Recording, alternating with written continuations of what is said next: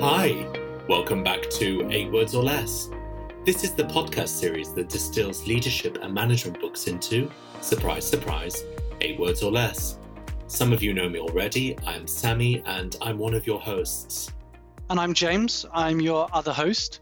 So this episode, I think it's going to be an interesting one because it feels to me like you've been assigned a challenging book to distill into 8 words. Tell me, how did it come about and why the book? I'm ready for the challenge. So Céline Cousteau, who is our leader, joining us next week for the bonus episode, she's just published her latest book, Le Monde après mon grand-père, The World After My Grandfather. And I asked Céline, if you had to choose a book that inspired you above all others, what would it be? And it was The Power of Myth. And would you believe some of my associates even teach this on MBA programs? The book came from these interviews that Joseph Campbell did with Bill Moyers, I believe. And it was a series of 6 interviews just before his death, actually, as it happened. And they were so fascinating and so interesting. What I understand is the book actually came from those. He describes himself as a maverick. I mean, he's one of the greatest modern thinkers and influencers around mythology, folklore, and comparative religion. And his theories have been taken and applied to a wide variety of writers, artists, and filmmakers. Most notably, and especially for me, given I'm a huge Star Wars fan, he was credited by George Lucas as being the critical influence for the whole Star Wars saga.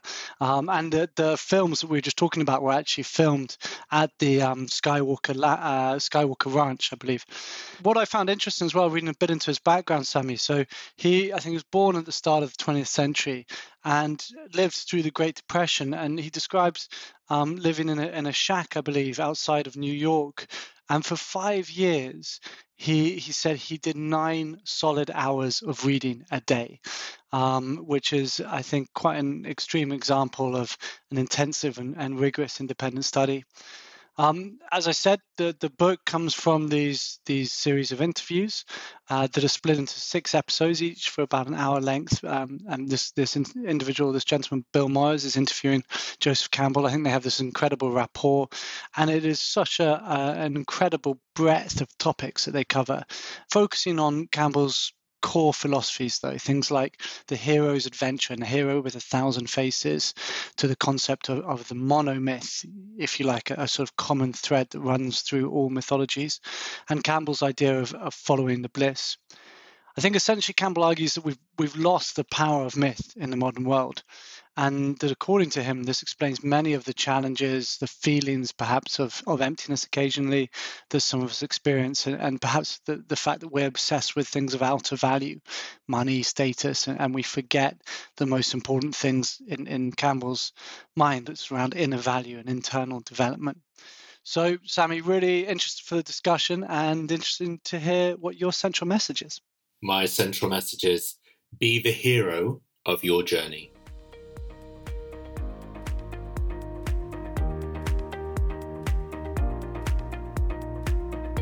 Fantastic. Be the hero of your journey. And your first petal? My first petal is the power of storytelling. So some might say, why do we need mythology? You know, all those Greek gods and stuff. But as you said, James, according to Campbell, it's that stuff that actually lines the walls of our beliefs. There was a time when Greek and Latin literature used to be part of nearly everybody's education. And when these subjects were dropped, a whole tradition of mythological information was lost. But the symbols of mythology and legend are all around us. He says, we dance to it even if we don't know the song. They're embedded into the fabric of our daily lives. Consider the position of judges, for example. If this position were just a role, the judge would wear a grey dress or suit to court instead of wigs and robes. For law to hold authority beyond mere coercion, the power of the judge must be ritualized. When a judge walks into the room and everybody stands up, you're not standing up to that person. You are standing up to the robe that they're wearing and the role that they're going to play. Mythology gives us metaphors for human experience. They grab us deep down and communicate in a language that all of humanity understands. And as an ex-Disney employee, or cast member, should I say, the Imagineers, as in Mickey ears, know that we are not separate from the characters that we see in movies. They are us, and they inspire us to be better versions of ourselves. And of course, we've been telling stories before we even had language by drawing on cave walls and then sharing them across cultures and through the ages as we search for truth, meaning, and significance. A couple of years ago, business woke up to the power of storytelling in leadership. It turns out when imparting this learning to leaders in business, we found that this ancient and natural human activity is both an art and a science. Stories, we say, are a powerful universal language that can be used to provide context and meaning, to convey a message through symbolism, implicit links that allow people to make their own connections and resonance. And they can be pulled from anywhere in our lives. When working with leaders, I invite them to think about the first time they tried something, or the worst time, keeping it clean, of course. They say we know more about outer space than inner space, but the brain research is fascinating. It suggests that stories have the potential to induce neurotransmitters and hormones into our brains to stimulate an audience, which of course makes an idea easier to communicate. And as you take listeners through the so-called story arc, vulnerable sharing allows people to identify with you, empathy, connection, and trust are built through the release of oxytocin, and even more happiness chemicals are released if you offer light-hearted moments through endorphins. It's so true, Samie. And one of the things that I thought really reinforced it as I was internalizing, all the way through, Joseph Campbell talks about how strong the similarities are with the myths across all cultures and with the storytelling across all cultures. He talks about the Native American story about how there was a sacrifice of an elder planted in the ground to give corn, and he compares that to an example in Polynesia where there was a similar story of someone sacrificed by drowning, I believe, and then there was a coconut tree with coconuts. And it was one small example, but all the way through, he litters these presentations with examples of how the common themes of stories have always been with us. And I've made me think of when we were talking to John Flint, Samie, and how he said, this was a thing that's old as humanity itself, but it was one of his greatest lessons, that no one remembers a single PowerPoint that you've ever given, but the stories you tell, they do land. People do remember them. Absolutely. And surely imagination is envisaging something that's bigger than us. And yet I find in business we perhaps overvalue the rational more than that imagination, which is ironic when working with teams looking after innovation or creativity or curiosity. Perhaps even more. What I took from this was the idea of myth being the way in which humans can explain the unexplainable. And that acceptance of the fact that we don't know everything, that acceptance of an element of mystery in our lives, Campbell was saying is starting to disappear. And I thought that was an interesting concept. And within business, maybe it speaks to the fact that we can't know everything. Yeah, and I think it's important to live life with some level of mystery. And I recognize that business is about seeking certainty for the commercial aspect, but mystery gives us zest, it gives us energy. Campbell would suggest it helps find out what's ticking in us to get us straightened out. And thinking in mythological terms can even erase anxiety, he said, putting us in accord with our life, and we can see the positive values of what appears to be negative. So the heroes of our stories, James, are us. It's of course not about going to your teams and sharing about how you've succeeded and won at life. I don't mean that as being a hero. Nobody wants to hear those stories.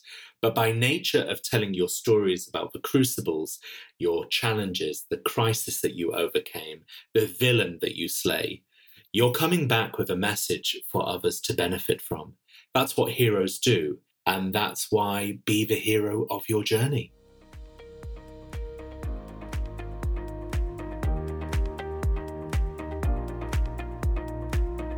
And your second petal? My second petal is about following your bliss. Campbell has some interesting views on purpose. What he does say is that wherever you are, follow your bliss. As leaders, we find ourselves always doing something that is required of us. And we've spoken on previous episode, James, about how do we create more space for deeper listening? How do we slow down to sense what needs to emerge or reveal itself to us so that we can be even more conscious leaders? And Campbell asks, where is your sacred place? What's your bliss station, to borrow his language? And it's an absolute necessity for anybody today. It could be a room, a garden shed, a garage. It could be a certain hour or so in the day where you don't know what happened on the news. You don't even know how your friends are. You don't know what you owe anybody or what they owe you. He says, get a phonograph, put on the music you really love, even if it's corny, or get the book you like to read, as he did, and then read and read until your mind falls into place and starts following you to a blissful place. This is a place, he says, where you can bring forth who you really are and what you could be. It's the place of creative incubation. But don't give up. In finding your bliss, it takes time. It reminds me of when I travelled to Bavaria to train on theta brainwaves. So in this neurofeedback training, I would first of all recognise the theta, and then I would try to grow it. And the way we would do that is hooked up to electrodes. I would sit in a light and soundproof chamber for hours and hours on end. Sounds a bit like lockdown in Qatar at the moment. Only you pay for the lockdown. My coach would ask me in the breaks if anything was happening. I mean, of course, you could see the data being produced. And I was like, nothing is happening. I mean, I'm really glad to be here. I'm loving the experience, but absolutely nothing is happening. I'm just sat there. And about 4 days into the experience, my ego started to come up and I was about to give up. It's a waste of time. Nothing's going to happen. You know, obviously this isn't for me. I don't have that brainwave, all that egoistic speaking. And she suggested to me that maybe, just maybe, I was at a threshold and my ego was going to stop me or could stop me from stepping through it. And it was that evening in the chamber, I had my Kundalini awakening. Life has never been the same since I found that blissful place. And I guess that Kundalini is for another podcast. But the point being, the place to find is within yourself. And at first you might find that nothing is happening. But if you have a sacred space and use it, eventually something will happen. And you will be able to recognize and go there more often. I loved the concept of follow your bliss. I took maybe a slightly more mundane's the wrong word, but when I was reading it, I liked what he was talking about the idea of if you follow your bliss, you put yourself on a kind of a track that has been there all the while waiting for you, and the life that you ought to have been living, the one you are living. And wherever you are, if you're following your bliss, you will recognize that and you will feel more at peace as well. And a lot of that, he did talk about it. If you are enjoying what you are doing, if you're getting a sense of satisfaction from your work, from your marriage, from your family life, you are following your bliss. If the work you choose to do is you've chosen because you've enjoyed it, then you found that your bliss is what I picked from him, what he said at one point. But if you think, oh, I couldn't do that, he uses this concept of a dragon representing an ego, I believe, Samie, which was interesting. You were using the word ego, but the idea of a dragon, he differentiates between European dragon and Asian dragon. But he says quite often that you will have this dragon saying to you, oh no, I couldn't do that. I couldn't be an entrepreneur. I couldn't start this. I couldn't go for that promotion. And he says that if you're going to follow your bliss, you have to slay that dragon. You have to get rid of those things that are preventing you, those obstacles on that journey. Absolutely. And in the West, the dragon represents psychologically the ego, because it's protecting the cave of so-called treasures. He used to teach in a boys' prep school. And when he would talk to the boys who were trying to make up their minds as to what careers they would do, a boy came up to him and said, do you think I can do this? Do you think I can do that? Another said, do you think I can be a writer? And Campbell would reply, I don't know. But can you endure 10 years of disappointment with nobody responding to you? Or do you think that you will write the bestseller the first crack? If you have the guts to stay with it no matter what, then go ahead. And something that really resonated with me was when he was teaching in St. Lawrence, before he was married, he used to eat out in restaurants for lunch and dinner. And one evening he was at his favourite restaurant, and at the next table there was a father, a mother, and a boy around the age of 12. And the father said to the boy, "Drink your tomato juice." The boy said, "I don't want to." And the mum said, "Don't make him do what he doesn't want to." And the father looked at her and said, "He can't go through life doing what he wants to. Look at me. I've never done a thing I wanted to in all of my life." And Campbell said, "That's a man who never followed his bliss." There was a little bit that I found challenging on that actual particular story, because it almost seems a tiny bit discordant to what he was talking about in terms of the importance of sacrifice and other elements, delayed satisfaction. And I mean, as a father of two small children at the moment, I'm constantly having to say, no, you can't watch more TV, or you can't, spend more time on the iPad. So there was I found that triggered me a little bit. I thought the example in a way was a little discordant to other messages that he was giving. Linked to this topic, Samie, and you mentioned the different views that Joseph Campbell has around purpose. I was wondering what you picked up on that, because I really liked his concept. He says at one point that people say that we're seeking a meaningful life. But he says, I don't think that's what we're really seeking. I think that what we're seeking is an experience of being alive, so that we actually feel, he uses the word, the rapture of being alive. He says, like, does a flower have meaning? Does it have, do you, if you see a flower, does it have purpose? And it's about experience, not about chasing meaning. Did you pick up on that? I was interested to know how that aligns with your thoughts. Yeah, I see that. Well, I guess it's about living the adventure, the hero's journey, which is never easy, but it's something that he says is worth for all of us to go on that experience. And he says, you may have had success in life, but what kind of a life was it? He offers us, go where your body and soul want to go. And when you have that feeling, stay with it and don't let anyone throw you off. And that's why, be the hero of your journey.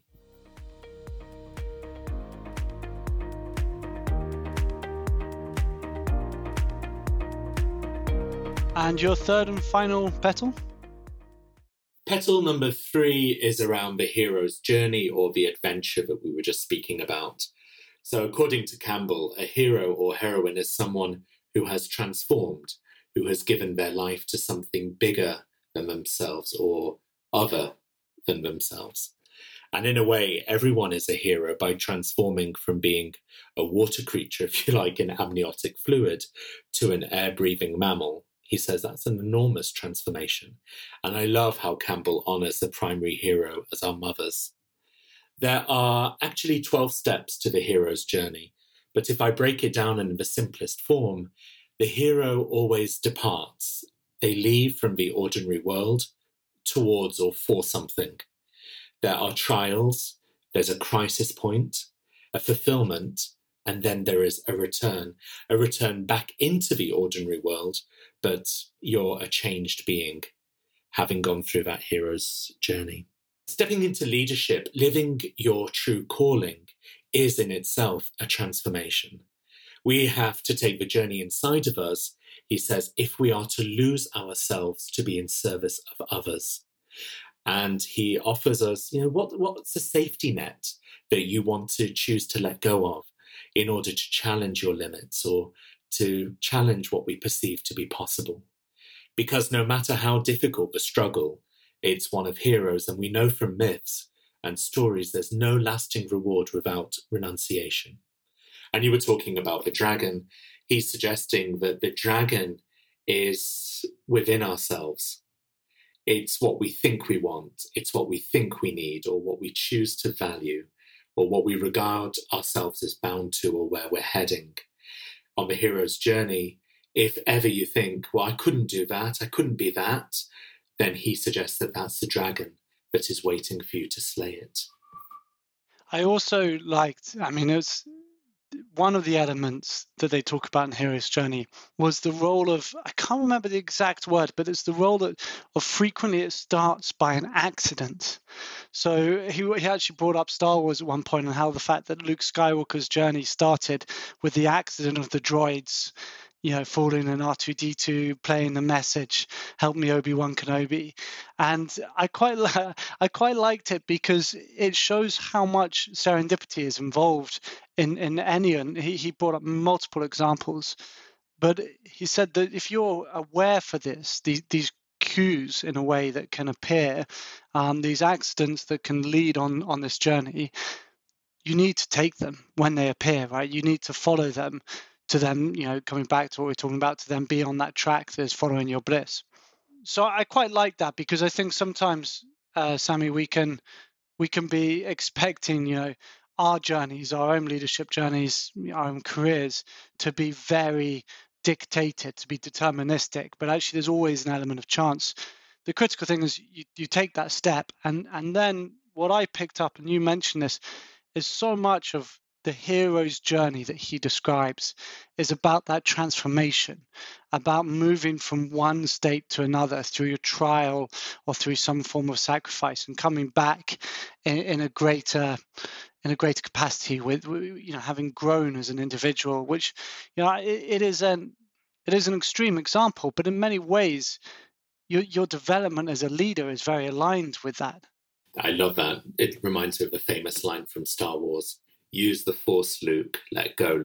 And I guess that on our leadership journeys, if we quit thinking primarily about ourselves and our own self-preservation, we undergo that truly heroic transformation of consciousness, which we've said in previous episodes, authentic leaders go from me to we.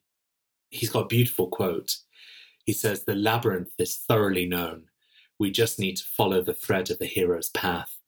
And where we had thought to slay another, we will slay ourselves. And where we had thought to travel outward, we shall come to the centre of our own existence. And where we had thought to be alone, we should be with all of the world."